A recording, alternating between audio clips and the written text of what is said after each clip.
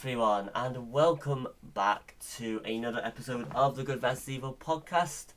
It's been a while since we've done this. We had a little break, life gets in the way, all that sort of stuff. But we are back. I am joined as always by Miller. I am here also. It is, as we are recording this, it is Christmas Eve. It is a lovely day, but it will deceive you, people. It will deceive you because it's very cold. And the walk to the lab was a very cold one, very unsettling one. But we're back, and we're here to discuss a lot of things. And yes, I hope you all enjoy this little edition. I mean, you mentioned how cold it was. Very cold for me just to get between the two rooms. I mean, I've had such a long journey to get here. Oh yes, oh yes, I can see the shivers. Yes. I think I might be sweating a bit. Oh, I wish I was sweating. I've got sweats that were not caused by heat. But yes, people, we are back to discuss football and its glory. It is, and because we've not been doing this for quite a few weeks, it's going to be a bit of a longer one than normal.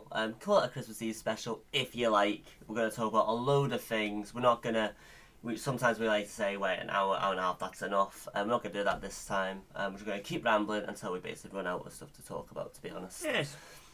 And I'm looking forward to it, Miller. Yes, this will be a challenge. This will be some stretches. Get ready for this occasion. Yes. Indeed. I mean, before we get into things, the biggest talking point at the moment is football matches getting postponed. You know, things are starting to getting a bit hectic again. This new Omicron variant is affecting us all again. But we're both from Scotland, and a big decision that was made the last couple of days is that all Scottish football clubs will now play their games behind closed doors again. Yes. Now for fans that's a nightmare, but for the clubs it's worse because when it's like if say if you're from England, to make you understand how bad this is, right? About 80% of the Scottish Premiership clubs probably make just about what League 2 and League 1 teams would make. Yes. Is that fair to say? So if you take that gate revenue from them, they've got nothing to stand on at all. And there's clubs that are really panicking at the moment. Let's just make this a bit easier for you to understand of how low money teams like St Mirren, Ross County make. See, for winning the league in Scotland, you're lucky to make about 3-4 mil. That's been generous. Now think of how much money teams in the Prem that get relegated make. They make almost 100 mil. The teams that get promoted to the Premiership make around that as well. And then you look at Rangers or Celtic who win the league, who are the champions of their league, only make 3 mil. That's why Rangers or Celtic rely so much on Europe to not only get money for signings in, to also function on a daily basis. And it's poverty in a sense. And big clubs like Rangers and Celtic is starting to rely. But then think about that. We need to rely on that to survive. These small teams, they rely on weekly basis to meet, all their bills and everything. So, in many clubs they go bust. That's why teams in the low leagues of England went bust. They get deducted points and everything, and a lot of teams are in the bad now. And this is just going to make it worse if it goes on because we don't know how long it's going to go for. Because last lockdown from years gone by, they went, it's only going to be a couple of months, and then where are we now, people? It's a couple of years down the line. So how are we supposed to know it's going to be a short-term thing? It could go on to the next season. I mean, the thing is with these clubs as well is that I think us as football fans forget how much it's not just about transfers, is it? It's about, the running costs of the club. It's about, hiring the stands, the stewards, all the kitchen staff, all these sort of things, even the bus driver and all that. And for little clubs, when they aren't making as much money, that hurts them. And when they stop being able to do that, it comes away from a football issue. It comes to people's lives getting really affected by it. And of course, we understand why these decisions have to be made. They're very hard decisions, and I don't envy the decision that Nicola Sturgeon had to make. I don't envy that at all. But it's just feel for the club so much. I really do. Yeah. But I mean, in England though, they're still carrying on by the looks of things. I get today another Premier League game. Boxing Day's been cancelled. Everton Burnley isn't going to go ahead now. Yeah. And whatnot. So I'm starting to think in the last week or so, last few days, I'm thinking the managers are caring more about the safety of the team and the players than the league itself. I think, because you see in the Chelsea game, for example, it's a quarter final of the cup, and it's an opportunity for a trophy. And Tuchel decided, I don't want to risk any players, the main staple of the players. So I am going to put in either players that are just back from injury and youth. That was the most useful Chelsea team I have seen in a while. We had Vale playing, he's a striker, he's about 17, we had him playing. Mm-hmm. We had a couple of players I didn't even know, that's how bad it is. There was a 16, 17 year olds who didn't even know. I try to follow their carry as much as I can, but there's players I don't even know. I'm like, who is this? And they rose to the occasion, and a lot of other teams are doing the same because they don't want to rest their players. But I think now what Nicola Sturgeon's doing is she's going ahead before Boris does it. So she's trying to go, right, we're doing this now, do it before they do it. Obviously she's trying to do it in a better way, but also she's like, if they're not going to do it, we're going to do it. And it's all about. I mean, if we bring it back to the Premier League, right? How is it fair that you postpone 3-4 games for certain teams, and then the other teams who are also being affected but might have that one extra player that means that these guidelines that apparently are in place now have to play on? I mean, I don't see how that's fair. Yes, I'll put obviously to my team. Our postponement got rejected. Obviously, the result. Maybe was that because of how late though you submitted that. I think possibly, but we didn't get the result we wanted. That's on us. But I think we've been hit by injuries in the last few weeks, and it's obviously we've got a good squad with the injuries. We should be doing better, but we've been hit by injuries. And I think now we're like, right, we need to try to save our points. If we keep playing with we're not a depleted squad, but with a squad that's not the jailed squad, then we're going to keep dropping points, get a title challenge. And then we might submit it too late, but I think they could have just gave us the benefit of the doubt and just went, right, these teams are getting the benefits of the postponement, then you should as well. Yeah, I mean, I'm against the idea that I understand why, particularly lower clubs, for example, right, who have not got big squads, are kind of getting really annoyed because, like, so also, Liverpool, Chelsea, Arsenal, United, all these, top teams complaining at the moment, and I understand that because they probably think it's because they're missing two of their star players and sort of thing. They want to play their full team, and it's not fair that just because it's those two that you should postpone games. And I do get that. I do understand that. But you've got to understand that having to field these weaker teams is affecting how we're going to finish in the season. We're going for the biggest honours right now. And I texted you, right, there's only one team equipped this season to cope with this COVID, with what's going on at the moment, and it's Manchester City. Because they bought so well throughout the years, so they've got about 2 or 3 players in each position. And I do want to credit City for that, because they have bought very, very well.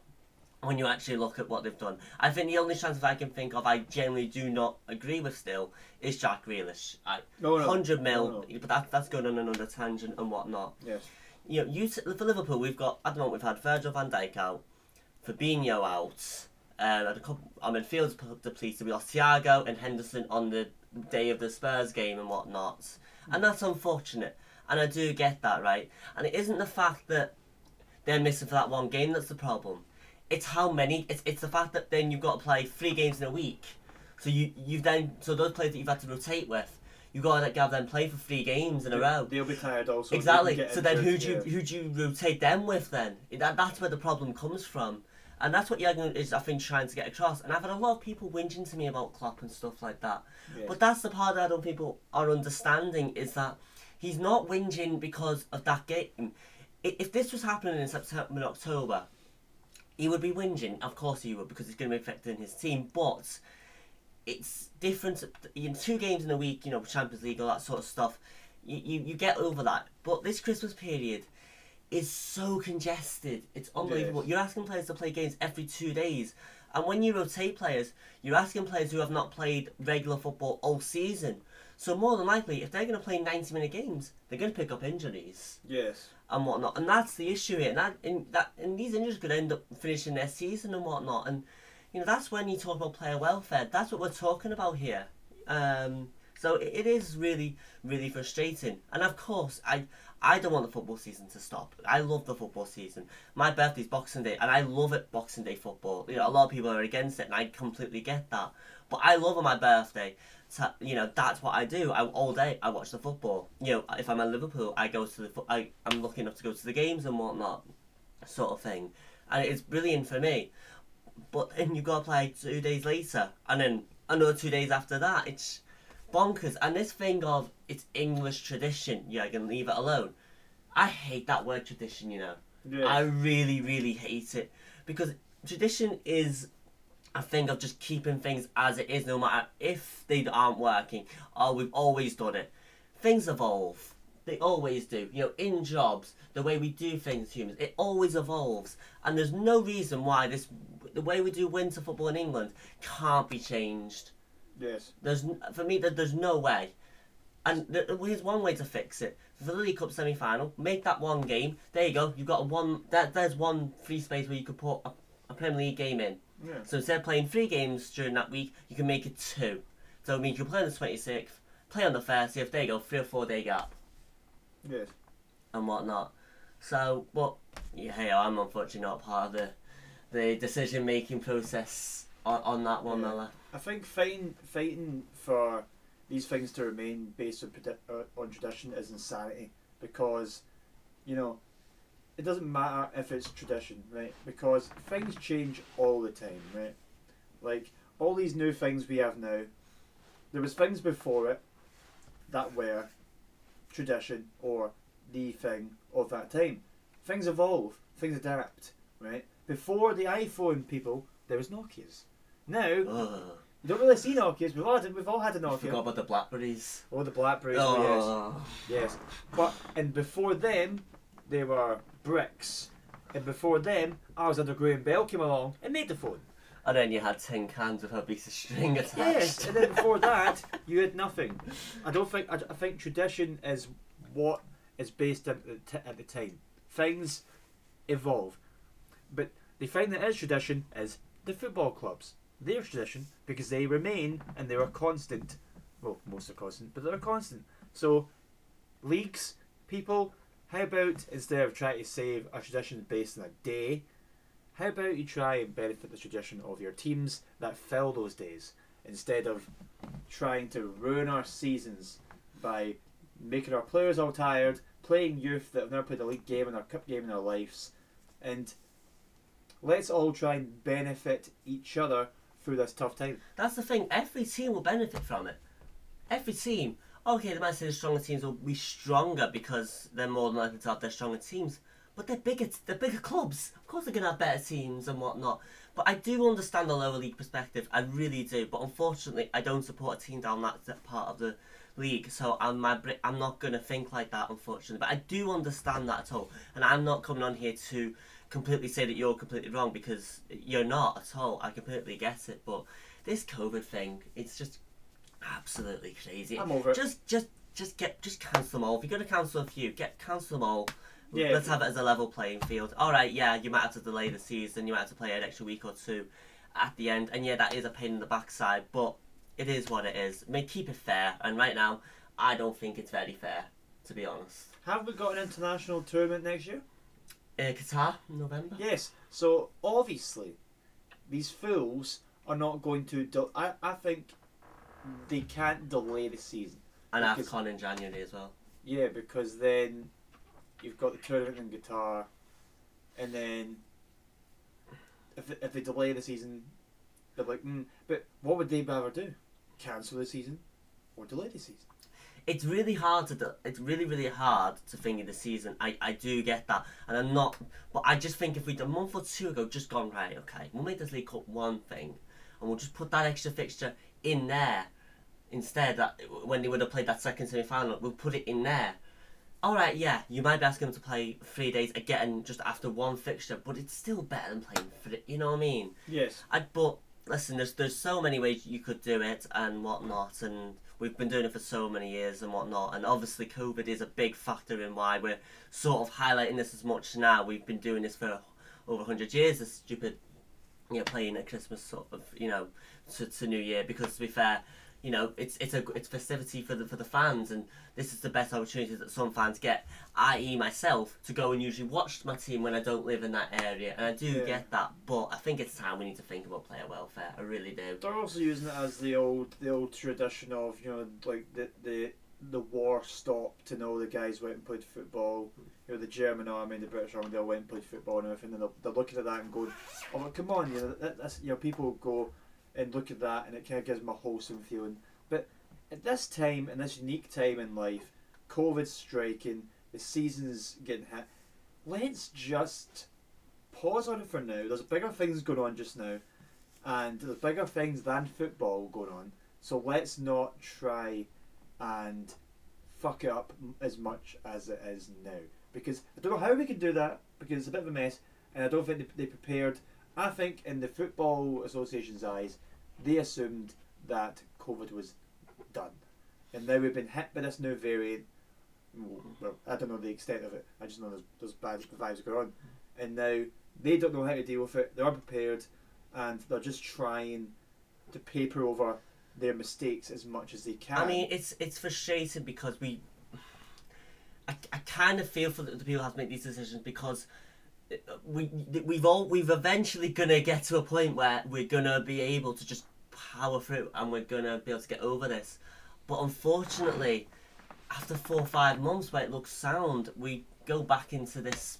Something else pops up and whatnot, and you can never predict for that. But yeah, it's just really frustrating. But anyway, that's our sort of COVID rant over with. Shall we talk about the football? Yes. Because you're sitting there with your very, very nice blue and black striped shirt, just with a little bit a rubbish crest on the left hand side of it. But it's a nice crest, everyone. It is a Chelsea crest, of course, guys. It's a nice crest. It's not been a great couple of weeks for Chelsea, and It's felt like years. I've been desperate to get a pod going, because the last couple of pods before we took our break, Liverpool were struggling just a little bit, and even City and whatnot, and you guys were flying. And it was as soon as we stopped doing the pod, Chelsea dropped the ball completely. It was as if it was fate, people. Whenever we were going to do a pod and we were like, "Oh, we can't do it," I was going, "It's fate." The world does not want to hear my rants. They don't want to hear my venomous voice speak. Yeah. And you probably won't get it, because at the time, yes, I was raging, but now I'm kind of like, I've calmed down and all that. But yes, it has not been a good couple to few weeks, which has felt like a good few years for Chelsea. There's been many reasons, but the big reason, and I'll admit it, people, I will not blame COVID and such. We have just been off the ball recently, off the ball, and on all forms. Let's go back a little bit, shall we, Miller? Right. So I'll have a guess when we last done a pod. I think it was when you beat Leicester 3-0. I'll have a guess at. We last. Our form has dipped since the Man U game. So that's what I was going to start with. So that's when it started. United, obviously, they brought Ollie was sacked. Carrick was brought in as a Carrick caretaker. Carrick started this shit. Michael Carrick. Poor Carrick. He started this. He's ruined our season. He was only in the job for a week. And I think it was when we talk about when Liverpool and City, obviously the last couple of years have dominated the title race, if you like. Yeah. And you always say you could say that so when Liverpool first won the league, the big turnaround was when Norwich beat City. Yeah. And then you could argue the season after we lost it, was when our home form started dipping and teams felt they could get at us at home. Yeah. It kind of felt like this United game is where it started for yous. Yes. Because you missed quite a lot of chances, to be fair. Yeah. But United, they held their own. Yeah. Okay, yeah, you beat Watford after that. But I don't think, if I remember that game, I did watch it a little bit, you didn't have the best game that day No. to be honest. I think we've actually not done bad in any of the games. We've just been so bad with our chances. Like, I've watched them and I'm going, how have we not scored a couple? How is this possible? Well, your defensive, that solid defensive work is just completely gone. It keeps getting hit. One or two keep getting injured. Like, Christensen's out. Chilwell was a bad one. Then as soon as Chilwell went out, that's when our form started to dip.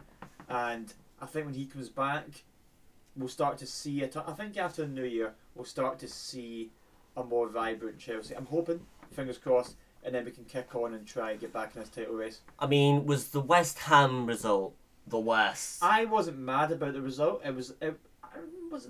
No, I actually think, if we look back, I actually think the Wolves and Everton ones were the worst. The West Ham one I respected because we played well, but West Ham played better.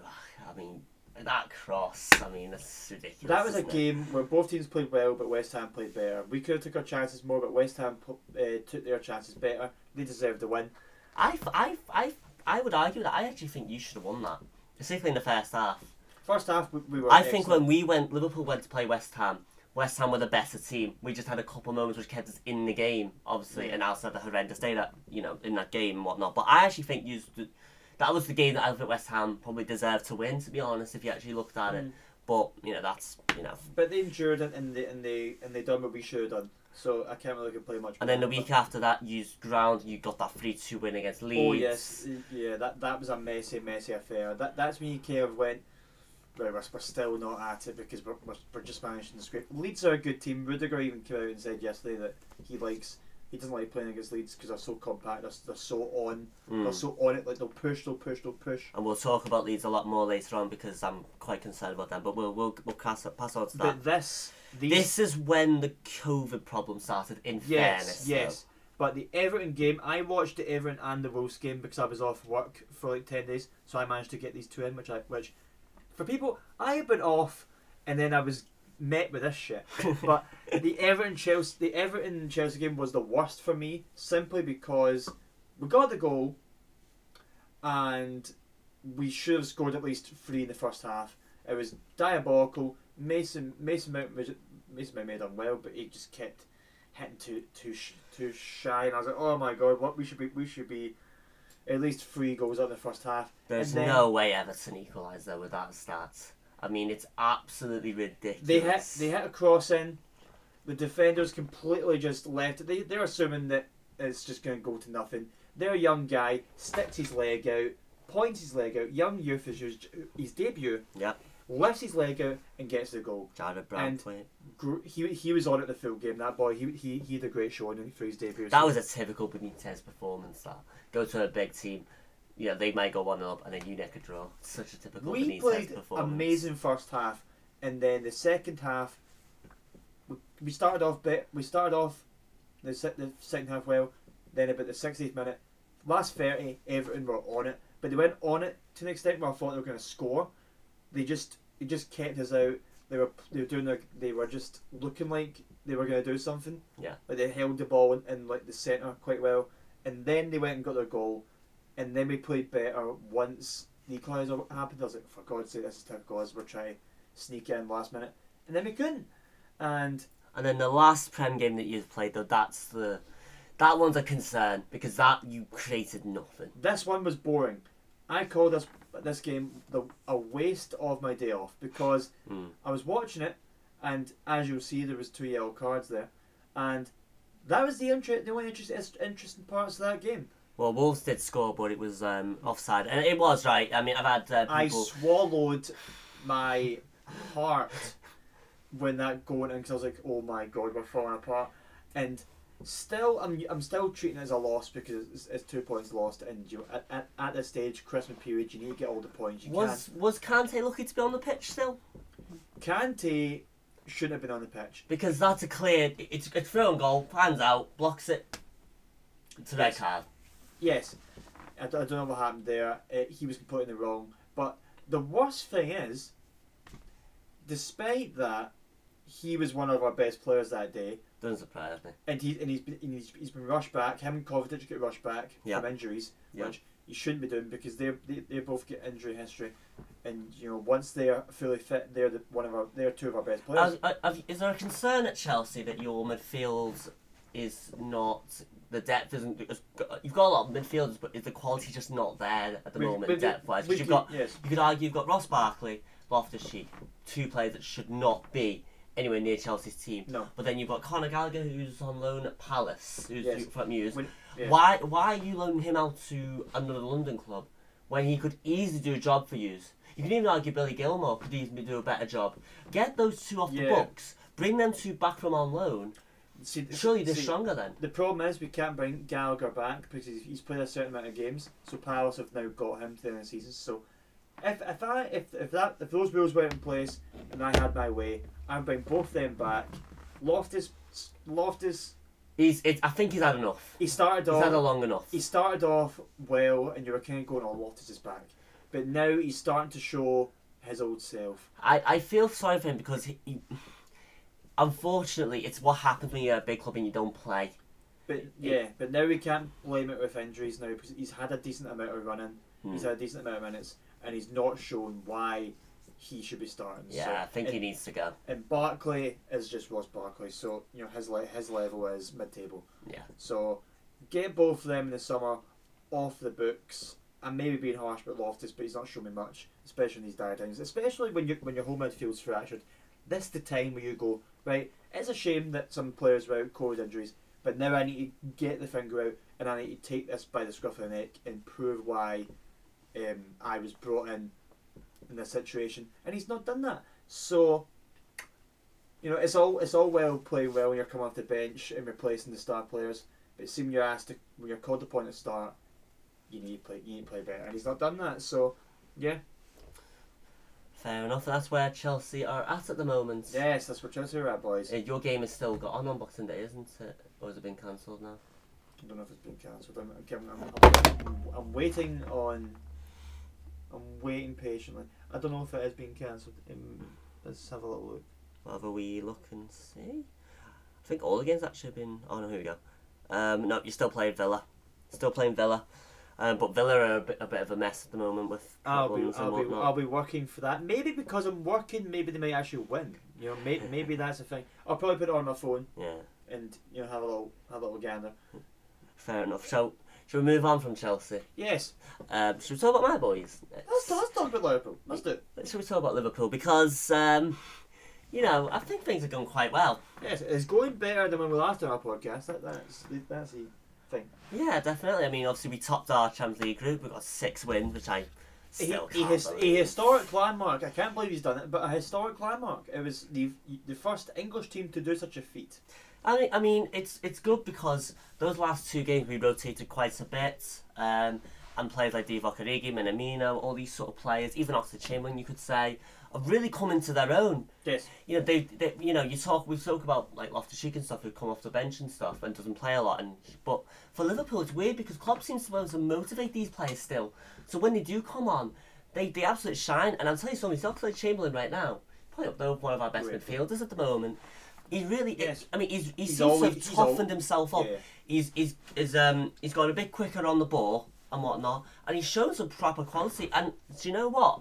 I don't think you take him out of the team at the moment. Even if you have everyone, obviously you can rotate and stuff like that. But our midfield's looking pretty good if we had everybody available. Because that's what I was saying. That's what Loftus and Barkley should have done. They should obviously they're not to the level of Oxlade-Chamberlain, obviously, but they should have went.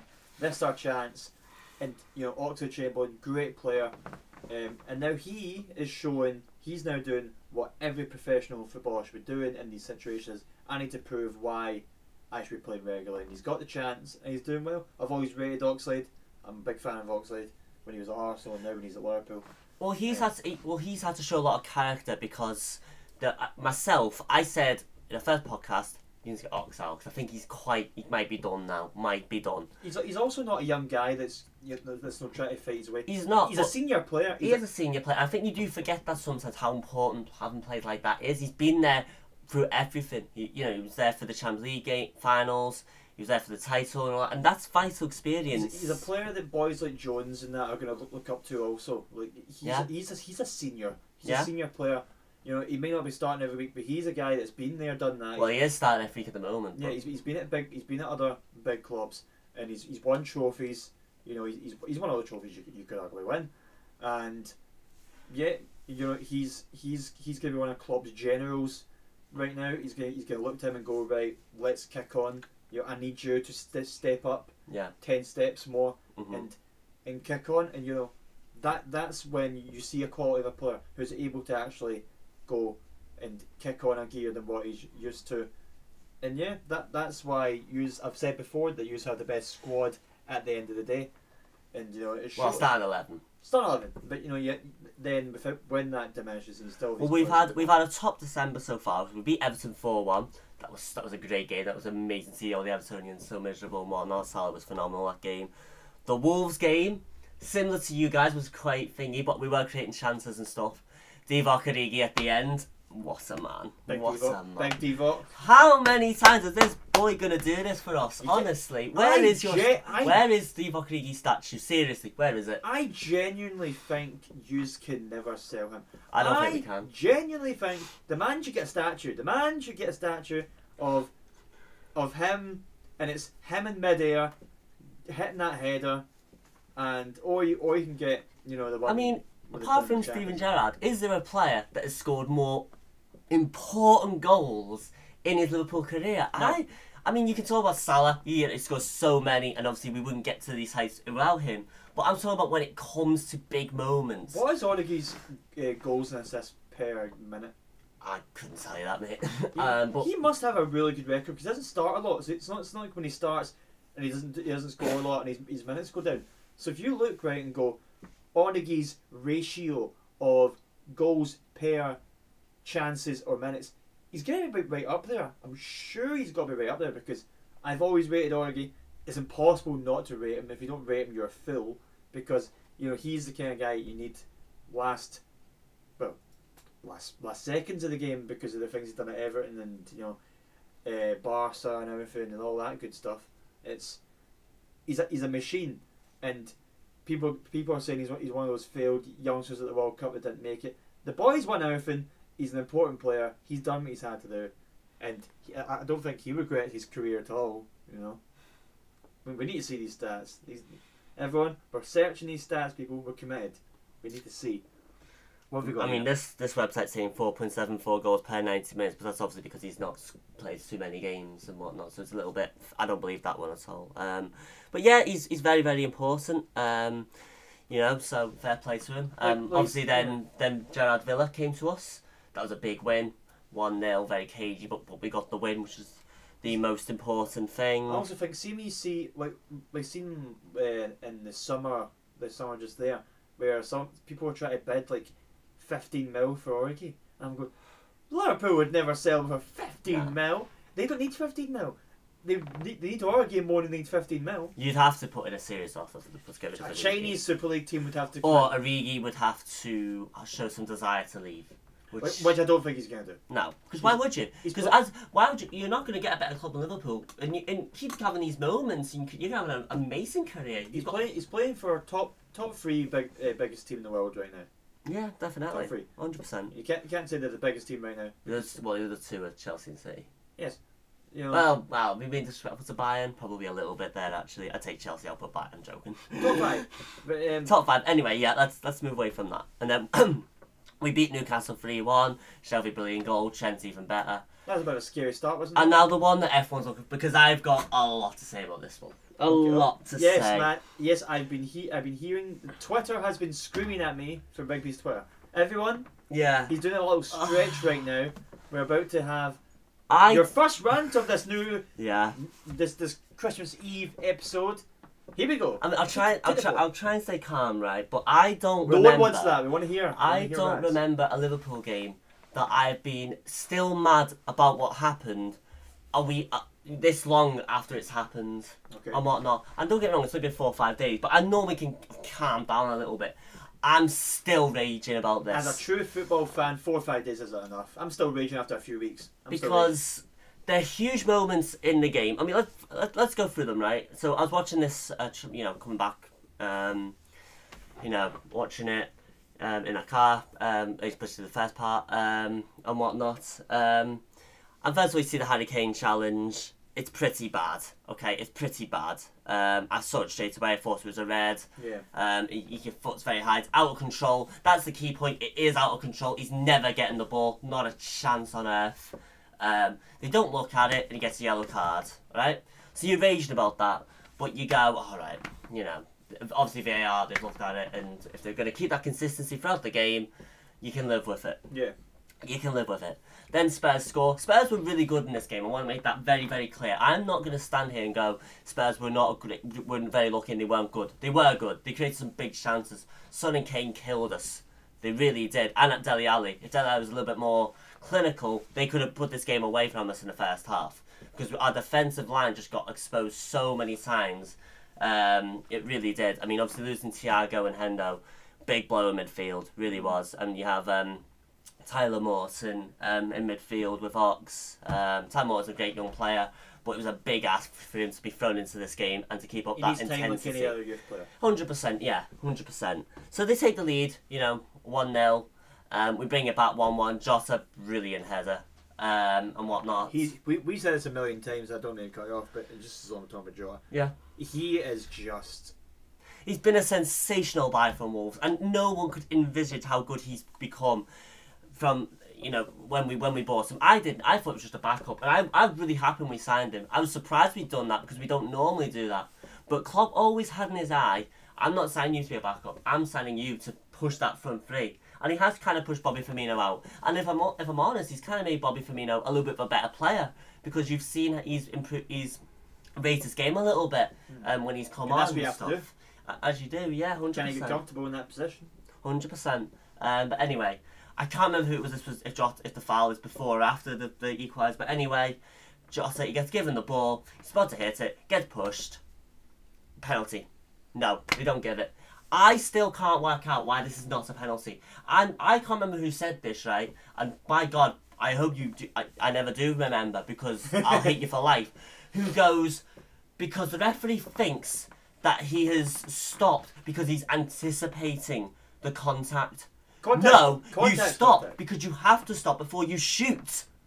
Yes. It winds me up. He's put a blatant hand and completely pushed him over. It's not like he's put a little hand on him and just give him a tiny nudge. No, he's completely pushed him over. They've not even looked at it, which is what winds me up the most. VAR that day were a disgrace. I mentioned the Chelsea Wolves game. Yes. That was a bad decision. Yes. But this game, there were so many, and they just were not looking at them. They were not looking at them, and I couldn't understand it at all. And obviously, there's a reason why we're so annoyed now, because eventually they'd go and look at one. Anyway, let's not go there. Contact is contact at the end of the day. Yeah, anyway. So it's 1-1. We haven't got the penalty. We're absolutely raging, but it's 1-1 and whatnot. Second half, it's a very feisty game, this. There's a lot of tension between Liverpool and Spurs because of how many crucial games we've had against each other the last couple of years. Obviously, Champions League final was important. The season after that, obviously, both teams were going for the title around Christmas time. Spurs missed a lot of chances, and we won that. That creates more hostility and whatnot. So Spurs have a lot of hostility to us because they'll go, well, if we had managed to beat them in those games, maybe we would be in Liverpool's situation. Liverpool would be where we are. Yeah. sort of thing. Excuse me, guys. But anyway, yeah, very hostile. As it was on the pitch. We take the lead. You could argue we got a bit. I thought we were very lucky to not have this goal ruled out. It does hit Salah's hand, although there's no intention for it to hit his hand. You could say that the header, the hand doesn't actually really affect where the ball goes, to be honest. But that's an argument for another day. We get lucky because there's another phase of play that happens after that when Trent puts the ball back into the box. So we get away with that one. Fair enough. I would have had no problems if that was ruled out. I still think maybe we are a little bit lucky there. But anyway. So it goes to 2-1, Spurs, they're annoying and all that sort of stuff. And then Andy Robertson, who had scored the goal, it's a terrible challenge. I'm not defending Robertson at all. I saw it right away, and I was like, oh no. But he gives him a yellow card, so I'm thinking to myself, right, the Harry Kane, they didn't look at it. I think that is a very similar severity. Yes. You know, they could do the same type of injury. So, fair enough. When I hear they're looking at it and he's going to go to the monitor, my head's gone. It's completely gone. Because I'm not arguing he probably should be off. But there's got to be some consistency. And surely that ref has seen that at half time and gone, Kane, that was ridiculous. So go, alright, let's level it here. And I can't send Robbo off as well because we need to keep that consistency going. They haven't done that and they've sent him off. And it has killed the game because what happens later? Spurs get their equaliser. Or was it before or after? I get so angry I can't even remember if it was 2-2 already at this point. I can't remember. And it killed the game. It was not. It was before the 2-2, was it? Fair enough. So, yeah, it killed the game completely. Because Robertson scored, didn't he? Robertson scored. Yeah, Robertson then he scored. I thought they equalised and then Robertson done that challenge. I'm not too sure, but yeah. Anyway, that's how flustered I've gotten in terms of... Because I can't remember what happens in the match because it's those three decisions that's what dominate the headlines and my thought process. Double standards is what it is. And it is double standards. And we've mentioned the COVID situation already, right? yes. So that's Robertson out for 3 games. We've had our game cancelled on Boxing Day, which means he can't play against you guys now, which is even worse, right? I like that, but I don't like it because it's I wouldn't like it either. Well, anyway, Yeah. So why punish one and not the other? I've said this, there's a lot of people who are going to hate this, right? But I couldn't care less, right? It's facts. I am sick of this England golden boy nonsense. Yes. Because it's very, very true. Yes. Harry Kane is England's captain. He's their golden boy. When was he last sent off, Harry Kane, actually? I'm trying to remember that. Has he ever been sent off? I don't know, but he's definitely had a few times where you can't actually be a red and whatnot. And I clearly believe that there is that sentiment to Harry Kane with the officials, that he's this nice English captain who would not ever mean to. So if he does catch someone high, it's he doesn't mean it. Captain America, chiseled jaw. He needs to be the image of what English football should be. Who gives a fuck? But anyway, right? But there's a bigger problem here because it wasn't just Liverpool Spurs game, as I've mentioned and whatnot. Yeah. And I agree with what Jamie Carragher said. Last season, VAR was too active. You know, you got a tiny touch yes. on an ankle or a little. They looked at it every time it was a penalty. We're getting soft penalties left and right. But now it's worse for different reasons. But we've almost gone the other way, as Cara said, and so VAR are now too scared or don't want to get involved. Get involved. See if you're going to build consistency. Build consistency. Don't keep flip-flopping to different I'm decisions. not saying that every decision you get the ref to go and look at the screen. That's not what I'm saying. But it doesn't seem to me that you're looking at all. And I only know if you're looking if the commentator tells us. No, I think on the screen, if they're televising it, if they are looking at something, it should come up with VAR in review and whatnot. Yes. Or, you know, or you know what, and I understand that that's a bit unfair on people that are and actually in the yes. grounds and whatnot, but that's always going to be a problem, unfortunately. Unless you've got a screen and whatnot. But if you did that, that's a bit dangerous because if players start seeing it, they're going to put pressure on the refs. So I understand that might be a bit grey, to be honest, actually. So I might take that back, to be honest. But Yes. it didn't feel to me they were looking, and I don't think they did. And it was just it was so frustrating because obviously Chelsea dropped points, and then City go and batter Newcastle, so we couldn't afford to drop points, and yet we have. And it just felt like because of those decisions, that's why we dropped points. Yeah. And whatnot. People are going to disagree with me in this, and I don't give a fuck. See if it was me, I would completely dump VAR in the bin, and people may complain I wouldn't do the that. next season after it and go, oh, if we had VAR, this would have happened, and then wait a year or two and we'll go back to normal because I don't give a fuck about VAR anymore. Yes, I honestly don't care.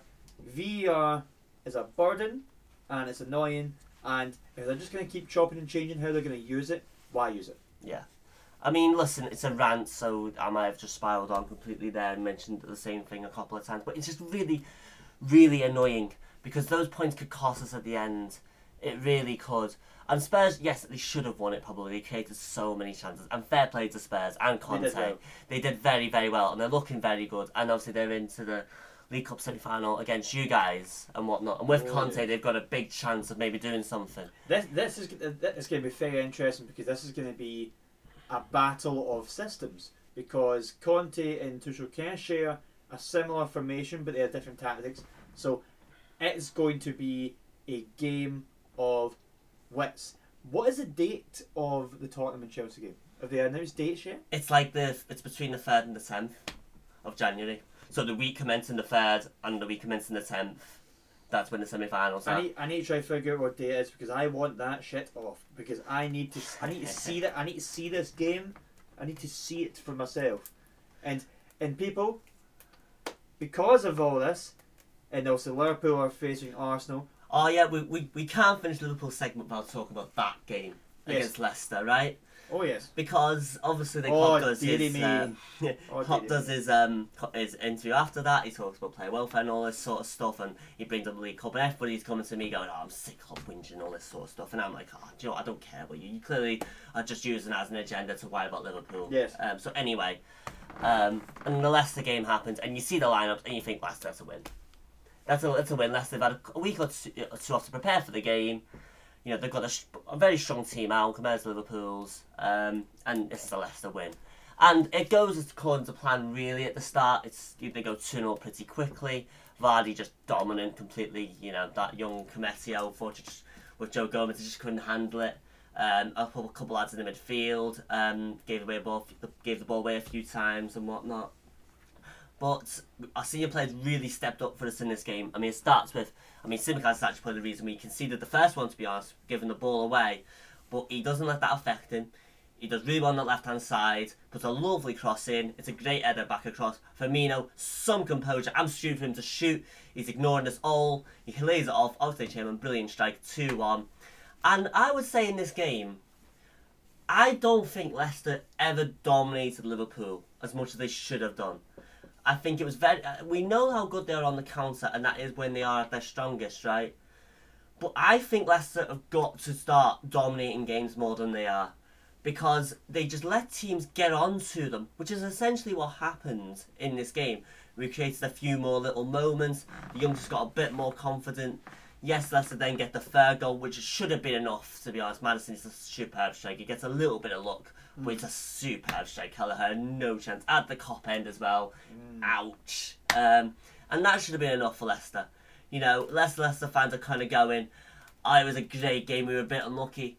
If I was a Leicester fan, I would be livid that my team just you know, with that Liverpool team that were on the pitch, couldn't hold off, couldn't keep on to a 3-1 lead. If you go 3-1 up, you should be able to hold on to that. See if Leicester were the Leicester of last season, they would have done that no bother. Easily. Probably, yeah. But what happens is in the second half, we bring on Jota, Kanate comes on, and Keita. 3 huge substitutions. And when you need your big players to step up, they done that because they were the quality just went up another level.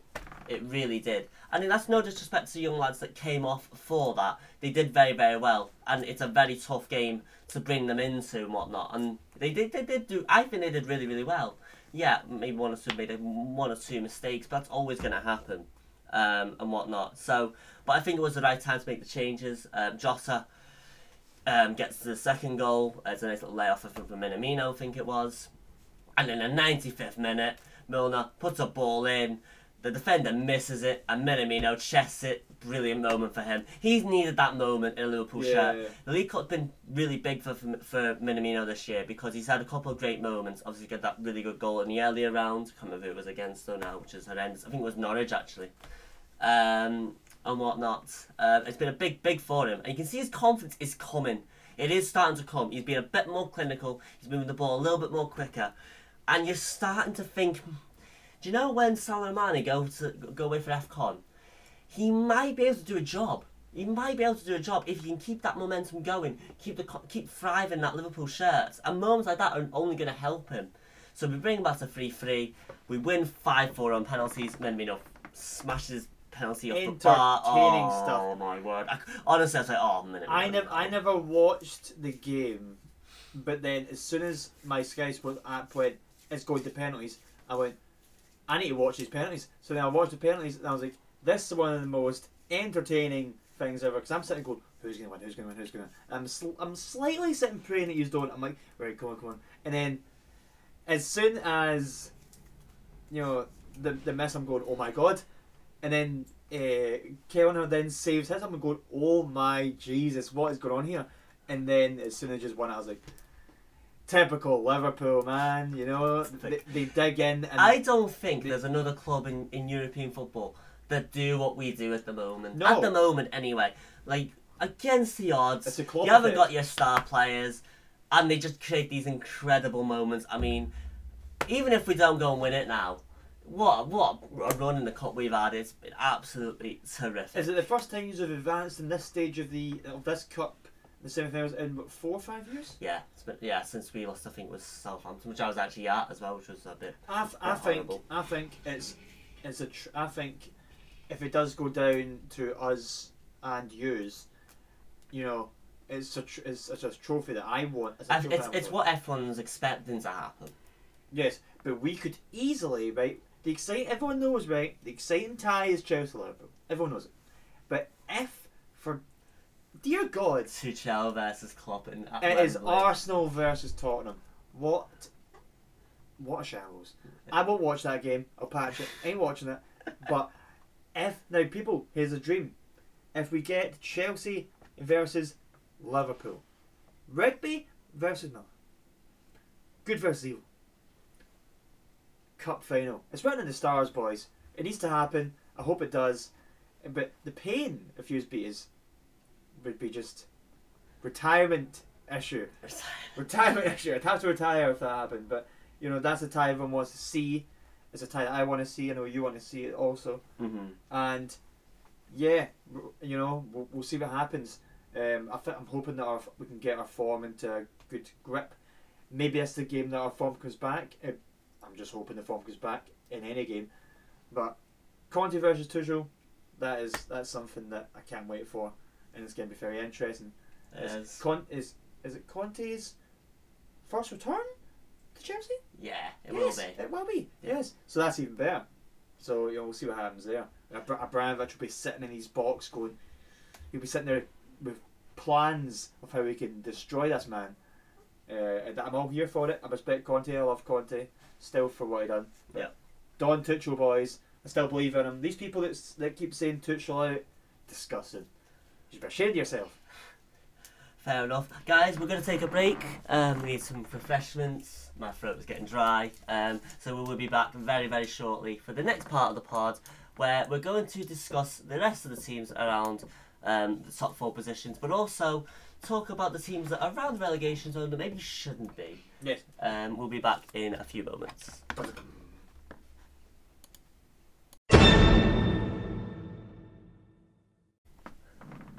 Hello everyone and welcome back. What did you just do then? I don't know. When we stopped, so I was going to go. Do you know what? We're pressed now. I'm not even going to do that again. Welcome back, guys. We're refreshed again. We've calmed down. The atmosphere is mellowing again. Good vibes. It is good vibes. We're done talking about our own clubs now. Let's talk about all the rest.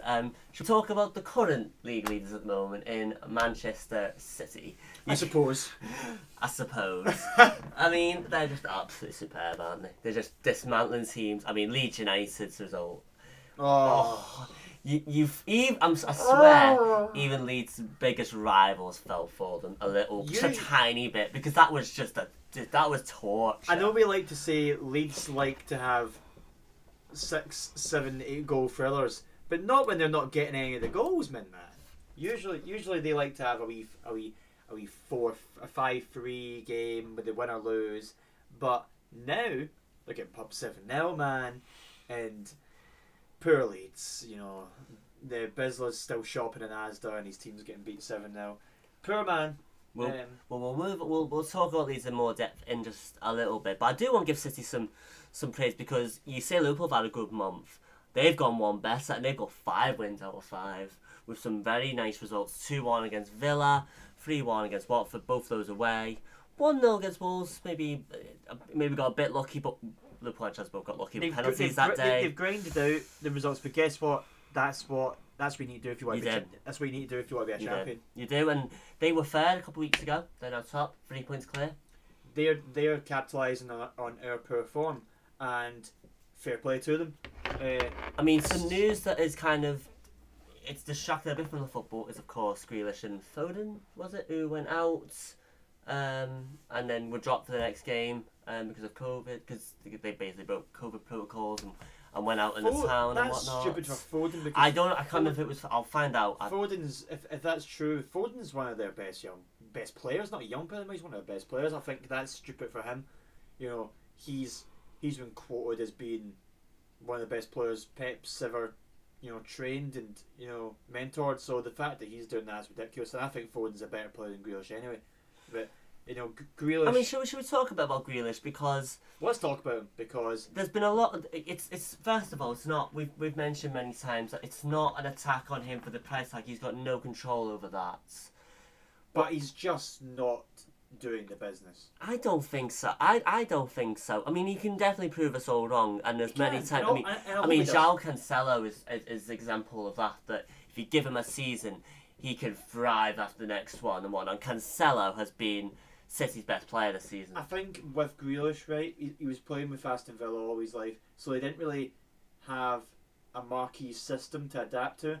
He was always just playing a team that were just trying to survive and just try to get the results. But with City, it's you need to win every week and you need to dominate teams every week, and you've got a high standard. I think give Grealish a season and he'll be glued to that system and he'll be on it. I think he's not played for a top team yet. Well, it's Foden bad with Grealish. Okay, so that's this point. Grealish hasn't played for a top team consistently yet in his career, and he's not young either. He's at his peak age almost. So I think once he gets at it, I think next season, and then halfway through next season, we'll see him prove why he was bought for the price tag, not trying to reduce the price tag. But in all fairness to him, if you talk about on the pitch, for example, I mean, this does not help. First of all, I don't think he's not had the impact that you expect a £100 million player to make. But again, the price tag's not his fault.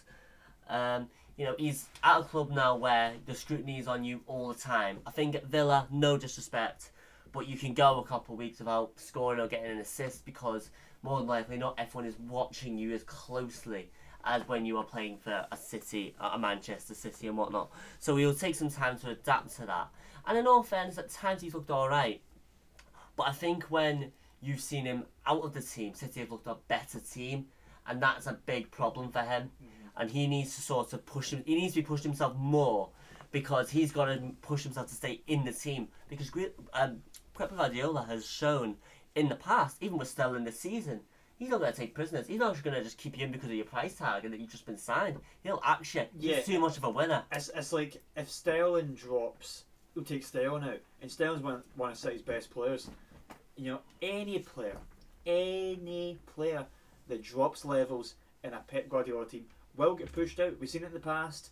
Ibra couldn't even survive. Eto'o couldn't even survive Pep Guardiola. Do you know what I mean? So it doesn't matter if you're a player that's won a Ballon d'Or or you're a player that's top goal scorer in your league or whatever. If you don't consistently be consistent in a Pep system, then he'll find someone else who can be. And if Grealish doesn't show the level, then he can buy in a Foden or a Mahrez or Bernardo Silva. And Bernardo Silva stepped up.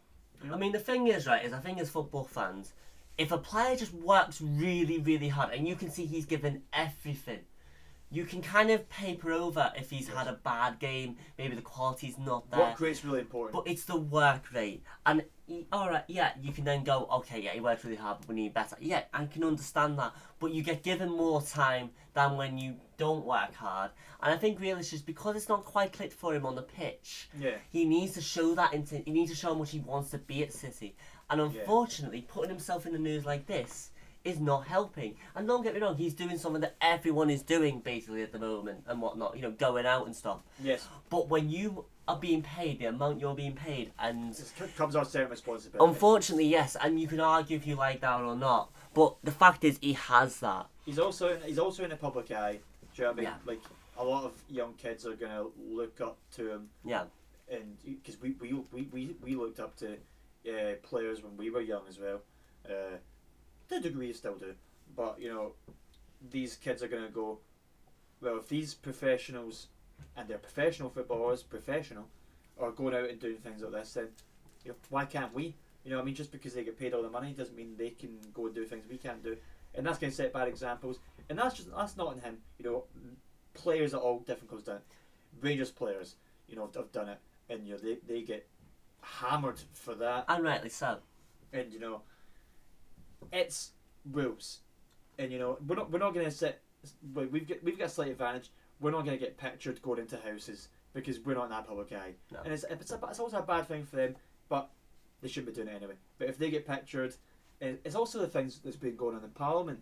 You know, with members of Parliament getting pictured, pictures coming out of people. Yeah, anyone in the public eye that breaks the rules, they get scrutinised more. And unfortunately, that's just the game. It's deserved because you know the rules. There's been rules set out. We all need to abide by it. I know some of us don't, but we're supposed to. I mean, at the end of the day, I don't want to start. You know, we talk City a lot more because they should. There's a few players that deserve huge credit for this season. You've already mentioned Bernardo Silva. Yes. He was looking like he was going to go in the summer. So good. And now he's one of the most important players, especially when Kevin De Bruyne has not been quite on it this season. Pep's come out and said that he's just such an. I remember when they played us at Anfield this season. I couldn't believe how good Bernardo was. It was unbelievable. He ruined us. He played well against us as well. He's just incredible. He really is, but he's worked harder though for me. He worked harder off the ball. He kind of reminds me of a kind of a Kante. You know, Kante doesn't get assists or goals as much, but his work rate is just sensational, and that's why you know Kante gets second in Chelsea's Player of the Year. Mendy get first, but Kante is that's why he's my favourite player at Chelsea because he may not get the goals, he may not get the assists, but he's our best player despite that. And I know a lot of people think your best player is the goal scorer or the assist maker, and that's just completely wrong in my eyes. But Bernardo Silva's shown that he doesn't need to do that. But unfortunately, it's a team there is sport. another Portuguese player that's just a little bit better, and it is João Jota. Cancelo. So it's City. Yes. If we talk about City, João Cancelo, amazing. I think it's something that it's made City stronger because they play the best passing football in European football. Nobody matches them. Nobody. No. Because like to Bayern, Liverpool, we play very fast attacking football, always on the front foot, you know, trying to get in behind all the time, all that sort of stuff. City can keep the ball for 20 minutes if they really wanted to, and they'll create one chance, and more likely they'll score from it and whatnot. But what João Cancelo gives them is he kind of gives them a bit of Liverpool or Bayern in terms of they can keep the ball there and he'll just whip in across and then you've got someone in the middle, completely beat the whole press and they score from it. And they've done that a few times. I mean, I can't remember who the team was against. That he played that unbelievable, you know, outside of the foot one. Yeah. I can't remember who it was against now, and that's really, really bad. But it was absolutely beautiful. But he's probably the best fullback in the Premier League at the moment, and that hurts me to say. I think because you've got Trent and you've got Reece James as well and that sort of stuff, and you're looking at me like you don't agree. But it's very, very tight. But he's been phenomenal. And City, I just think I'm scared they sign a striker. I'm really scared they sign a striker because that's it done for me. That's it done. You don't even need to go and get someone, you know, for 80, 90 mil, whatever it is. I don't want to go and panic buy and go because I don't think we should. I think Chelsea don't need to panic buy. I think if we just had a couple of our players back from their loans, we'd be okay. I don't think we need to go out and panic buy. Screw that! I'll panic buy Erling Haaland. Oh yeah, he wouldn't be a panic buy. He'd just be a buy of the City. But I think if City don't need panic buy because City can do whatever they want. We all know that. Yeah. And if City go out and get a striker, like for instance, City could probably go and get an Erling Haaland because obviously Erling Haaland's dad played. So you know, I know Erling Haaland's a Leeds fan if he can play. Yeah. But if they go out and get him, for example, it's done. Yeah. It's done. Yeah. You know, if any team that Haaland goes to, they become an instant better team. Yeah. And if City got an Erling Haaland, let's all be honest here, they're winning the league at the end of the day. If they got him in January, which I don't think they will, but if they did, because if they did do that, league's done. It's done. Well, before we move on to another team, we should talk about the Champions League draw very, very quickly because it was a shambles and a half, wasn't it? I mean, to make a mess up. I mean, I'm raging because we got the best draw in the world, the Salzburg. You guys then got Lille twice. And And then Roman's money. And the problem is that United PSG, but then there was a team United could have been drawn with, but they got taken away. We were robbed of a Messi-Ronaldo reunion. We were robbed of it. And I think UEFA would... Football fans were buzzing. They were seething by that because it was such a sensational tie to be lined up. I would have loved it. I'd have watched that game. I don't watch United games, but I'd have loved that. But obviously the draw had to be redone. City got Sporting. You got Lille because I don't know how. To get Lille. I don't know how, but yeah. We got Inter Milan, which again you expect Liverpool to go and win, particularly when how easily we made the AC Milan, how bad we made AC Milan look, and they're pretty similar in the league. So I would say you're favourites for the Champions League. Right now, you're favourites just because of your form in the group, and and also how we've done in recent years in it. Yeah. Yes. I mean, I'm quietly thinking that as well, but again, it depends on factors: who gets through, who you get in the draw, referee decisions, all this sort of stuff. And also, I think people aren't going to say this, but I think they need to kind of all think to themselves. A team that I think who've played better this season than they have in the last couple of years, Real Madrid. Since Ancelotti came back to Real, they've just been playing so well. They've been getting the results. They made tough work of their group though. They did, but you've got a player that I've so much respect for over his whole career is Benzema. He's a guy that I'm going. If Real keep grinding out these results in the Champions League, who knows? Benzema could get in the Champions League. Yeah, and that could cement his legacy at Real. So their team. I mean, there's something special about playing Real Madrid in a Champions League game. No matter what round you play them in, it's something special about it. It gives it better prestige. We've been very fortunate to play them twice in a final. Won the first one, second one. Let's not talk about. Oh no, bad. So there's something very, very special. And I agree with you. I think if Real can get the right draws, they got PSG though, which is going to be a very tough ask, but. PSG are very vulnerable. You can get at them. They're very good attacking wise.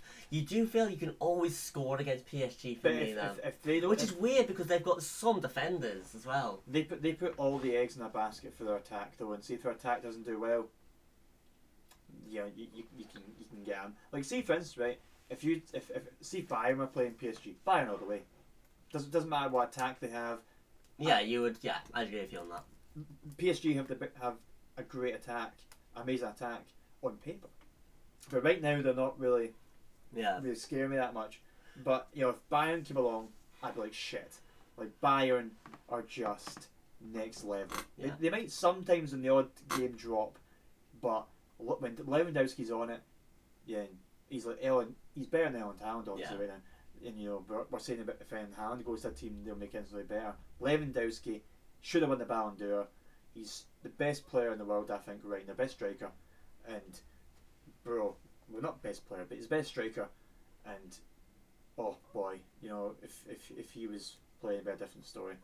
But the draw in itself, the fact that we get Leo twice is just laughable. I'm happy. United got Atletico. That's going to be an interesting one because Atletico I hate Atletico Madrid. By scumbags. The way. I really, really. We all know why. They are scumbags, and they were very, very lucky in that last game in the group. Have we actually discussed? We haven't, and I had said to you after this game, I said I'm gonna tear them apart. Would you like to? I don't think I've got the energy to tear another team apart at the very, very moment. Well, we did have a rant the first part of this. They're a horrible team. They're a horrible bunch of players. They are scumbags. Porto was so unfortunate. Porto deserved to go through. They're junkyard dogs. That's what they are. Yeah. Do you know what? I'm not going to waste my energy with them. They're very, very scumbags. And do you know what? You can't want United to beat them because I hate them that much. You can't want United to go and beat them. And everyone, I'm looking at this man right now, and he is very sincere. And this man hates United. I'm very, very serious. I want United to beat Atletico Madrid. I've never heard this man want United to win a game, and that's when you know it's bad because if you've got him wanting United to beat Atletico, you know something's wrong. Yeah. And Atletico, I had a lot of respect for you in the past. I really did. But scumbags. Indeed. Should we go back? Should we take it back to the Prem a little bit? Yes. Fella? Should we take it back to the Prem because I think we should go at Arsenal next. Do you know what? Let's do it. They've stuck with Arteta. They're in the top four at the moment. Top four, yes. They've had some pretty good results again. Emil Smith-Rowe. Emil Smith-Rowe. Martinelli. Yeah. I've always been a big fan of Martinelli. I've said this in so many You podcasts. you have said that. I've said that, and now my dreams are coming true. Do you know the thing that impressed me most about Arsenal, right, is that when Liverpool beat them, as they did, we thought, okay, this is going to knock them for sixes. But now they've went, right, that was a kick in the face. Yeah. Let's get up and let's show. And I'll say this, Emil Smith-Rowe is, if he doesn't win Young Player of the Year, see if his form continues to the end of the season. Yeah. If he doesn't win Young Player of the Year, I'll be raging. Because, Well, then your Reece James could stop that. But he's kind of he could have won that last year. But anyway, let's now get into that. But Since that Liverpool result, they've won their last 5 Premier League games, and that includes 2-0 against Newcastle at home. Great result.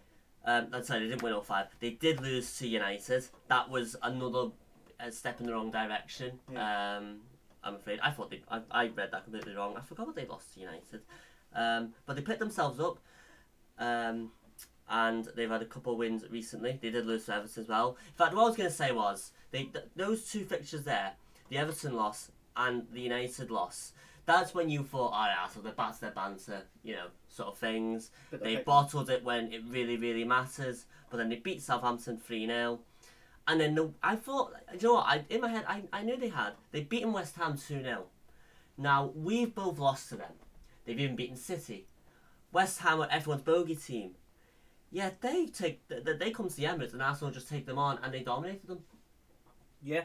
And they win. And then obviously they won Leeds 4-1. So I think what we could say about Arsenal so far is that they have won the games they should have won. Improvements. Apart from Everton, that was a bad one. They should have won that. But anyway, we go away from that. They're making strides and they're not going into their shell as much as they were. The Aubameyang situation is a disgrace. Yes. He is a disgrace for a man. We mentioned that in the last pod, actually. I do remember that. Is Aubameyang the right man for Arsenal? Should he still be the captain? He shouldn't still be the captain. Well, he isn't the captain anymore. But he should still. He shouldn't leave the club. I think that's a bit of a over exaggeration. I don't. But Aubameyang has been known to be difficult in the past. He has, especially Dortmund. Especially Dortmund. And Dortmund are my boys, so I was always following that situation. And I love Aubameyang as a player, like the way he is. But as a person, I think he's a child in a man's body. And I think if we're talking about professionalism again, I don't think he's professional. And as a captain, you need to be the most professional of them all. You need to be a person to look up to, and especially at a big club like Arsenal, you need to have that, like players like Vieira who carried that mantle, Henry for example. You need to be professional, and he's not been. So stripped to the captaincy, but if you're doing that, you don't go and give it to like Xhaka. What do you think of this rumour that they're going to have like a group captain sort of thing where it's 3 or 4 and they swap it every game sort of thing? I think that's a load of nonsense, isn't it? It's a load of nonsense, but I think if you got in the right core group, then it could work. There's nothing wrong about having a leadership group, because I think Liverpool we have that. I think yes. See if they just. In fact, no. Wouldn't it be better if you got your captain, but you got 3 or 4 vice captains? Yeah. And you go, these players are vice captains, but see if this guy's out, they can be captain. Yeah. Like that's better. Don't just go right. Saka's captain for game 5.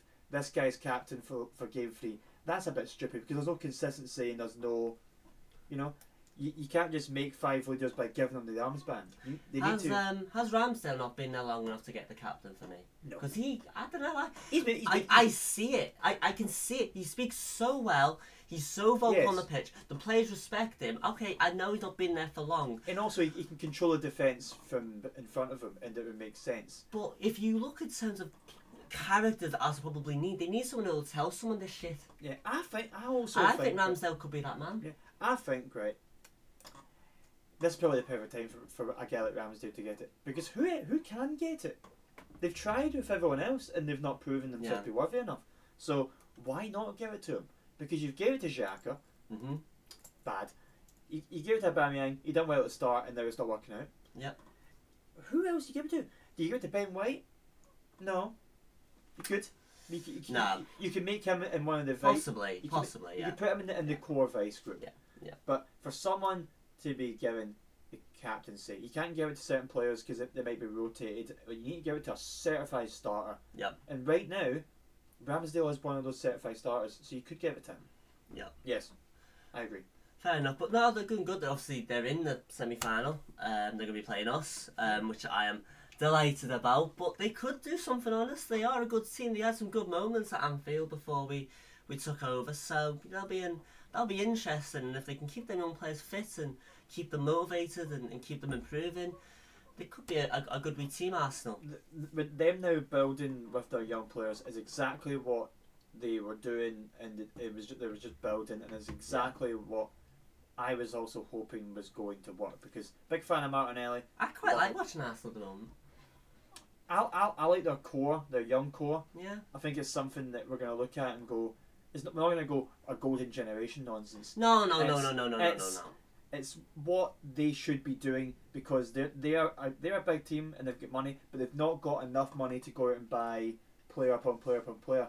They need to build on these players and build their core. Inez Smith-Rowe, for example, they want to try and create more of him and try. Well, even Eddie Nketiah, because he gets a hat trick. Okay, yes, it's against Sunderland, but it's a very nice hat trick. You know, could he force himself in there? Possibly. There was rumours of him leaving. There was as well. So, you know, maybe this is the right time to integrate him into the team and maybe keep hold of him. 'Cause you don't want to be losing young players, particularly when your rivals are going to be poaching around for that sort of thing. I mean, and, you've got players like Martinelli, who I would be poaching if I was any man. Yeah. Smith-Rowe, people would chop in the bit for him, like a City, for example. I could see that. Yeah. There's a good few players in there. You look at Tierney's another one. Wait a second, Tier. If Tierney could stay fit, I'd go out to Tierney. He's been a captain before. He has been a captain before. I just think he's not on the pitch enough. Yeah, and his fitness is also a thing. But see if Tierney, hypothetical, if Tierney was fit and if Tierney was playing every game, I'd go out to Tierney. Fair enough. I think that's enough talking about Arsenal. Shall we move over to United? Oh dear. Yeah, I'd say that as a sigh. Obviously, things have slightly improved since Ollie left, which is no surprise, to be honest with you. We've been saying this for years. What? I think we haven't been doing this pod for years. No, we've been saying it for years in general, but we've been saying it since the start of this pod. Yeah. Every episode. Yeah. Every episode we've been saying it. Yeah, definitely. That top four fight is going to go down to Spurs, United and Arsenal for me. West Ham and West Ham, for those four teams. Chelsea will get themselves out of this rut and they'll go back up to the top. I hope so. Praying. They will. All fingers crossed right now. All of them. They will indeed. But they've had some good results, United, since obviously Thingy left. Obviously got the draw against you guys. Yeah. Beat Arsenal, beat Palace, beat Norwich. Palace, Norwich, you expect them to win. But it's important to get those wins anyway. They haven't played since because of COVID issues, like with other teams and stuff, to be fair. So they're going to be very, very fresh when they do return. Which is bad. Which is bad. It's bad, yeah. But they're sitting sixth at the moment. They've got 2 games in hand over Arsenal. If they were to win both those games, they would go ahead of the Gunners. And Spurs, who have got 3 games in hand, obviously they could overtake all of them. And that's how close things are at the moment. And that's what we like to see, people. We like to see competition on all fronts. Indeed, I still cannot believe United are where they are. And I'm still flabbergasted with that squad, that where they are at the moment. But Ralph Ragnar, that is his name, isn't it? Ralph Ragnar? Yes. Yeah, I thought so, but in my head I was like... Wreck-It Ralph. My head was like, am I saying that wrong? Or something like that. He's come in, he's done a decent job. He's... I think the first game he was in charge of, I think they showed how much more of a structure they have under him and whatnot. They haven't played too many games with him so far. Obviously United are not even in the League Cups, they've not even played that. So time will still tell with him and United. You can't stop United too much because there's not a lot to say. They've got some games in hand, they've not played for a little while. They've had some good 1-0 wins here and there. Obviously they've got Atletico Madrid in the Champions League and whatnot. But I still believe that they're going to be the 4th team to finish in the top 4. I just look at their squad and I just think that they'll be able to cope with injuries a little bit better. I think there'll be a bit more of a solid structure under this Ralph Ragnick. I think Arsenal still can go on that 2 or 3 game streak where they'll drop some points, and that could be the difference. I think West Ham are going to drop off. For me, I don't know. I can see it happening, which will be a shame because they probably deserve it in terms of if the season was to stop now, they would be worthy finishers in that 4th place and whatnot. But I think they are going to drop off, particularly if they're going to be in the Europa League and they're going to be in the latter stages of that competition, which I think they're going to be. Yeah. I still would say United is my favourites to finish 4th. I mean, I don't know what your thoughts are on that. Well, right now the way Arsenal are playing, I can't believe I'm going to say that, people, but right now the way Arsenal are playing, I would like them to kind of get out of 4th spot. I'd like West Ham to also get it. But if United get it, you know, I'd be like, well, they should be getting Champions League football with that squad and Ronaldo and everything. They should be getting it. I don't really have a favourite if we get it because I don't really like any of them really. So. Well, I'd be worried if you It's a battle of the teams that I hate. Indeed, and you have to throw Spurs into that as well. I mean, under Conte, they've looked very, very good, as we all knew. United still, I mean...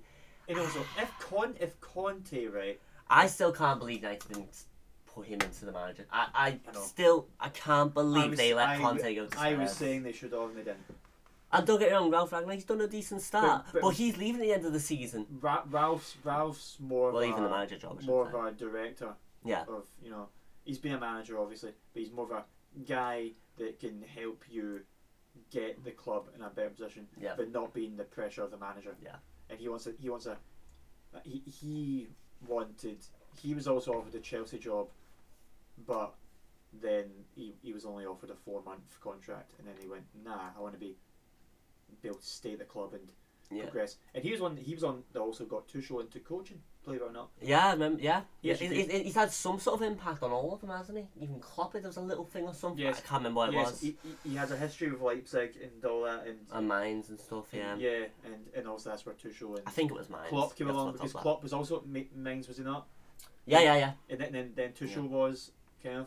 So yeah, he is the godfather of the new German football, as I would say. What did you make of Spurs being thrown out of the Conference League because they couldn't play their last game because of COVID issues? Disgraceful. In what way?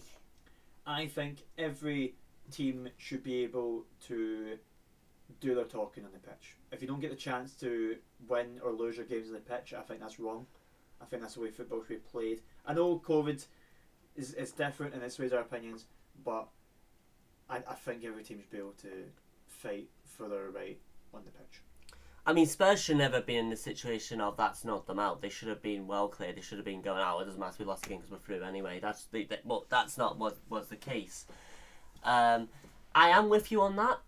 I also understand why they've been thrown out because when do you play that game? All the other games have been played. The draws have been made. Yeah. It's like going. It's like being right behind and it's fighting with reason, and it's also. And then of course Spurs have still got to catch up the rest of their Premier League games. So where do you fit in? You've also got to fit in with Rennes as well. Is it? Who is it? Who was it that went to play? It was Rennes, wasn't it?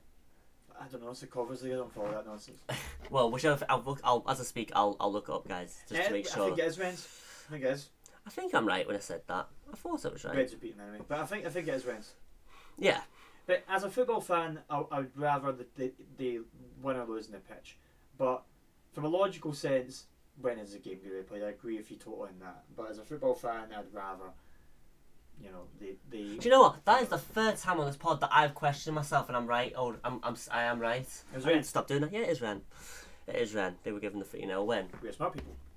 I am smart people. I just don't have the confidence ever to go through it. Anyway, we're going off track with that. Listen, I feel for Spurs. Obviously talking to our good friend Gore, who was on the pod earlier on in the season. Yes. He's a little bit like, it's embarrassing, but you know what? We don't need that competition, because we seem to be in a position with Conte now that we might be able to push that top 4 position. I think they don't have I don't think they have the right to say these kind of things because they don't win trophies. So they should be raging. That's the opportunity to win a trophy. I think they're not raging, but I think they're not raging because I think they do understand the decision as well. Yeah. I don't think there's an outcry because there's no other decision to be made here. You can't play the game in, say, February. I totally agree, but and then have the knockout stages start a week after. You know what I mean? It doesn't work like that. You need more notice than that. But when do you put that game in? Especially if Spurs were to reach the League Cup final, for example, as well. I totally agree, but what I'm saying is they shouldn't go, this cup is this. I think they should be grateful to be in any competition because they don't win trophies. I don't think it's... maybe I've read that wrong. I don't think there's a sense of, we don't care about it. It's more like, I don't want to fight this because I don't see this as how we're going to overturn it. And also the bigger things to also worry about as well. Yeah, exactly. And also, I'd rather win the English Cup. Well, you would rather be in the top 4. Yeah, I'd rather be in the top 4, win the English Cup, than win the Conference League. Because no one cares about the Conference League. I don't even know what the trophy looks like, that's how bad it is. I don't know either. I don't know. Has anyone ever won it? Is this the first season of it? This is the first season, yeah. Dear God, that's how bad this Conference League is. Celtic are in that as well. Celtic are in that now as well, aren't they? In that Conference League. And you guys. Rangers are in it as well, aren't they? No, I won the Europa League still. Are you? Oh yeah, you are. Well done. Well done, yeah! That's the levels! That's the levels of where we're at, people. It is indeed. Van Broncos. It is indeed. Shall we... So we spoke a lot about the top teams. Relegated teams now. Shall we go towards the bottom? Yes, we're down the back now. Here we go. Let's talk about Leeds because we've mentioned them a few times. I've gone that I wanted to talk a little bit about them and whatnot. Leeds are not somebody that I had pictured myself thinking they were going to be in a relegation battle. No. I thought they would be pushing towards Europa League spots, a bit like what Wolves did, and Sheffield United, but obviously the season after, they went a bit disaster and whatnot. Obviously they've been hit with big injuries. Rafinha's been out for a few games. They've lost Bamford quite a few times this season, which has hurt them. But what's concerning me is how many goals that team is shedding now. Yeah. I mean, it's pretty bad. I mean, anyone can get battered 7-0 off City. I mean, but they've always been a team that's very open. They've always been a team that, will go for it. They're not a team that's going to sit back and try to grind out points. And see right now, they need to start doing that. They need to start doing that. They need to start adapting because, if they keep continuing just throwing themselves at these teams and then they're getting battered, and it could be a concern going towards the last few games of the season.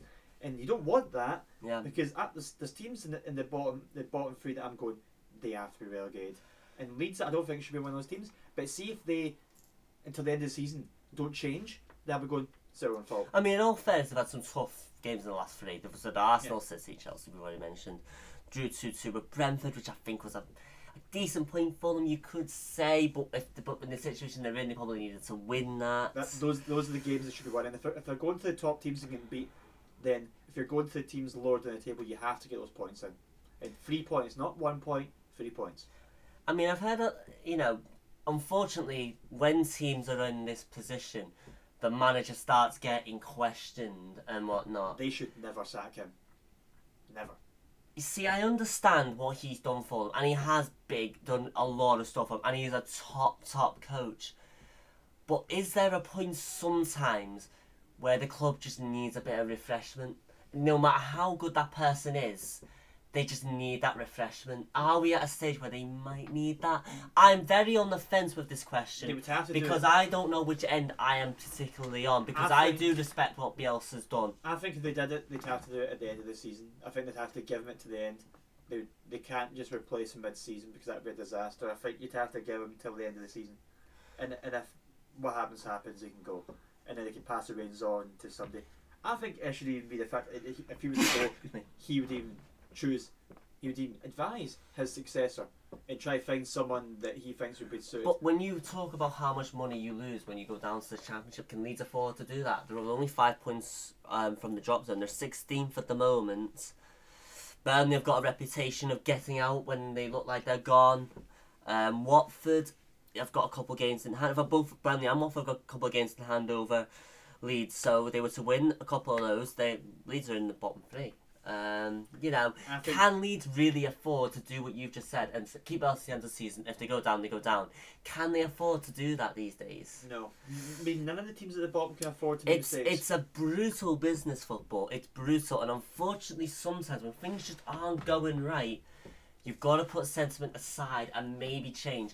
Listen, Bielsa's got the ability to turn it around, of course, and if they can make a couple of signs in January, that would help as well. He has to.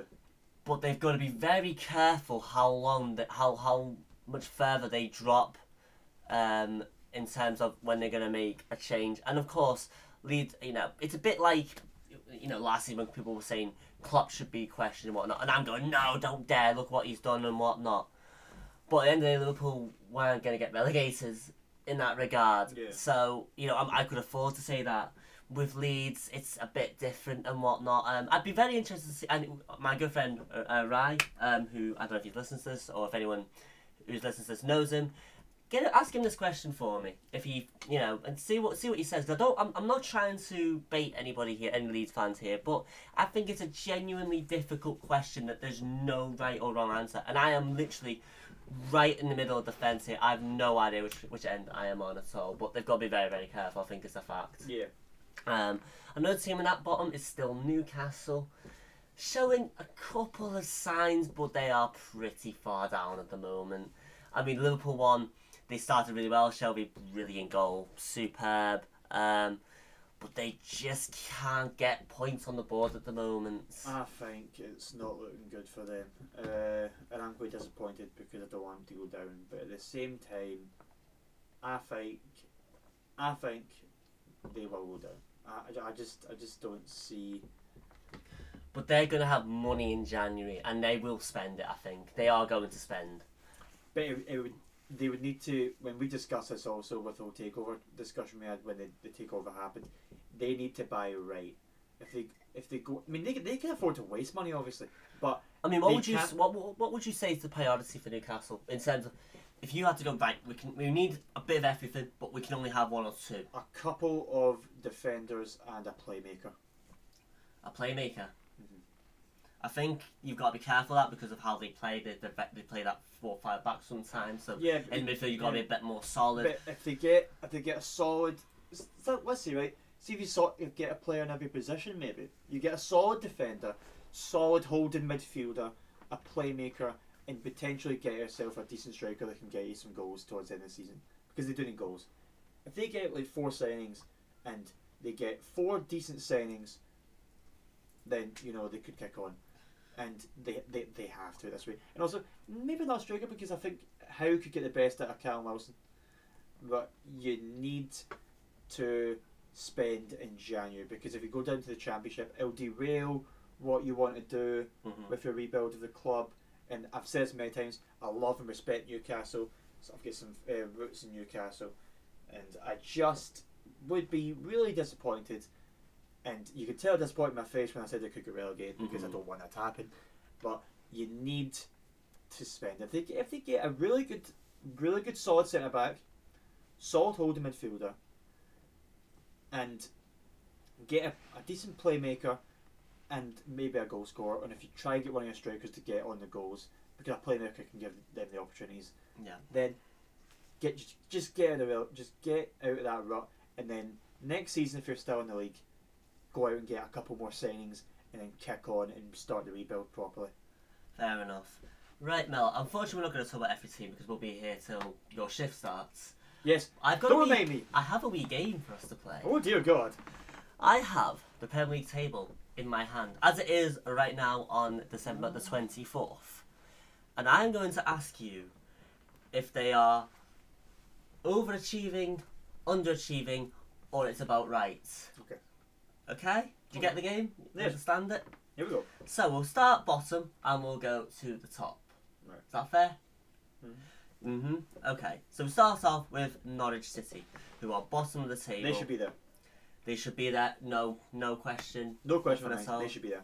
No, they're not Premier League quality. Poor Norwich, but you're probably right. Bill Gilmore is, but the rest of them. Newcastle United 19th. Right now they should be, because I've not been showing the performances, but there is things there where they shouldn't be there, but they are. But right now they should be there. Okay.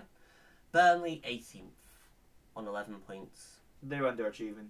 I think Burnley are a certified Premier League team. They should be a few positions higher. I mean, they do have 2-3 games in hand as well. So it's a bit of a misleader to say, but I do understand that, guys. I will try and make them all aware that they probably would be a bit higher if they had played those games. I think they would have took a few more points. Yeah.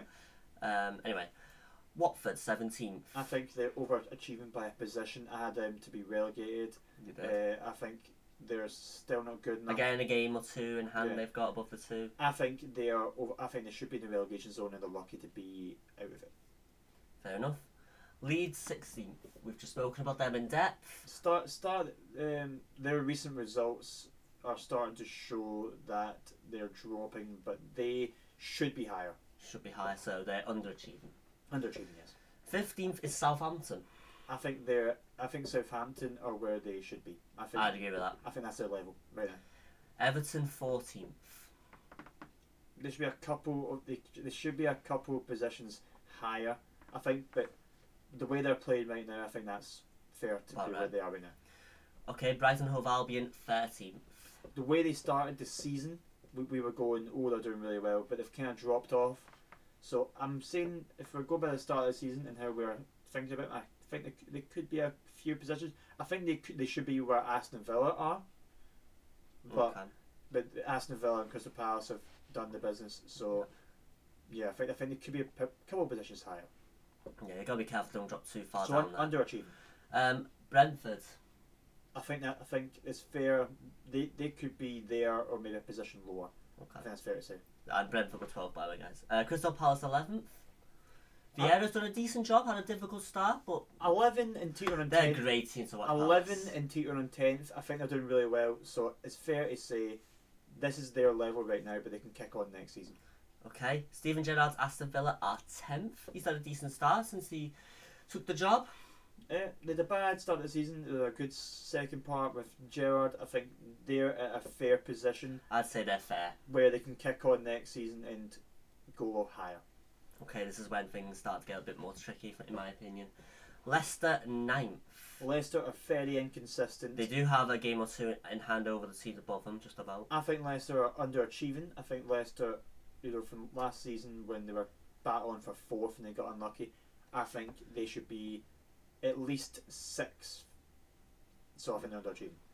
Yeah, they need to really shore up defensively, as we've already said. Yeah. Wolves 8th. I think that's fair where they are. I think they've done really well. They are, again, a tricky start. They didn't look very good. And they just started to show their mettle a little bit. I think with the other teams that are in front of them, I think it's fair to say where they are. Okay.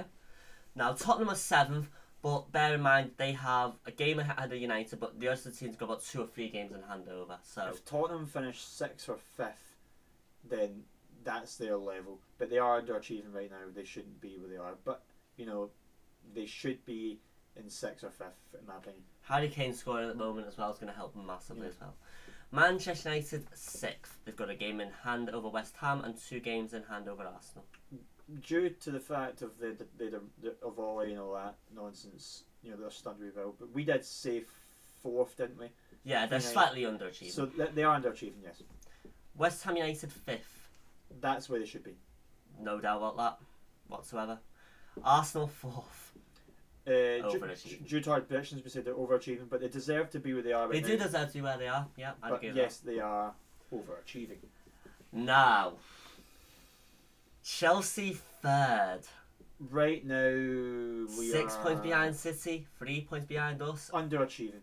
We should be on the. Are you saying that on terms of the points rather than where they are in the league? The points. They should be a couple of points behind the leaders in battling, but they're not. But it could change. But yes, underachieving. Liverpool 2nd, 3 points behind City. I think they're where they should be, but they're doing what Chelsea should be doing. They're on the legs. They're on the heels of the leaders. So they are where they definitely should be. Yeah. And City 1st. City are where you expect them to be. So City are where they should be. I think the top three is a bit unfair because they are actually doing really well, to be honest. I think the battle of the front three is kind of what it should be. Mm-hmm. Like one team's ahead, one team's 3 points, one team's 6 points. It could change. Yeah. Yeah, I think that's fair. Fair enough. And that is the table. That is a table, people. I thought that was reasonable. I thought that was alright. It was indeed. Miller, we're running out of time, I think, mate. Oh no! I know. It's been a quality first season of pods with yourself here on the Good vs Evil podcast. If I was to ask you, are we highlighting in terms of something that happened in a pod, or what would you say as being your favourite time while doing this pod in terms of what happened and a reaction, I guess? I mean, my favourite was talking about Ollie at Liverpool United. Which is a beautiful moment for me. I loved it. I think it was an enjoyable moment because we were both just tearing into them, and there was a bit of a unity. The fans got to see a bit of unity by the both of us just tearing into that man and tearing into United, and it was a beautiful thing. Yeah. I would say when Arsenal were doing really bad and I was coming, but also a highlight or reverse highlight was when I had to apologise to Arsenal, and I had to speak out. I had to do it like 3 times because of connection issues, but I had to speak out on praise of Arsenal. That was a highlight of the pod also. Very much indeed. That's very, very good choices. It's honest. It is indeed. Yeah, guys, that is going to be the end of season 1 of our podcast series. We do apologise again. It's been a couple of weeks, 3 or 4 weeks I think it actually was since we did do one, but we kind of suspected December was going to be very, very busy. But we wanted to get back and do one final one before the year ended. It is going to be a couple of weeks after this one till we reunite again, I think. Yes. But that's when season 2 is going to start. So let us know what you want to see in season 2. Do you think we should be focusing more on other teams? Should we do another segments? Do let us know. We love feedback and stuff like that, and anything that you want to see, we'll always try and make it happen. But I think the only thing that's left to say is have a Merry Christmas, everyone. And a Happy New Year. Happy New Year indeed. Miller, all the best, mate. Thank you for joining us. Oh yes, as always, in the lab, creating. Indeed, in the lab. And we will see you all in 2022. Take care, guys. See you later, boys. And girls.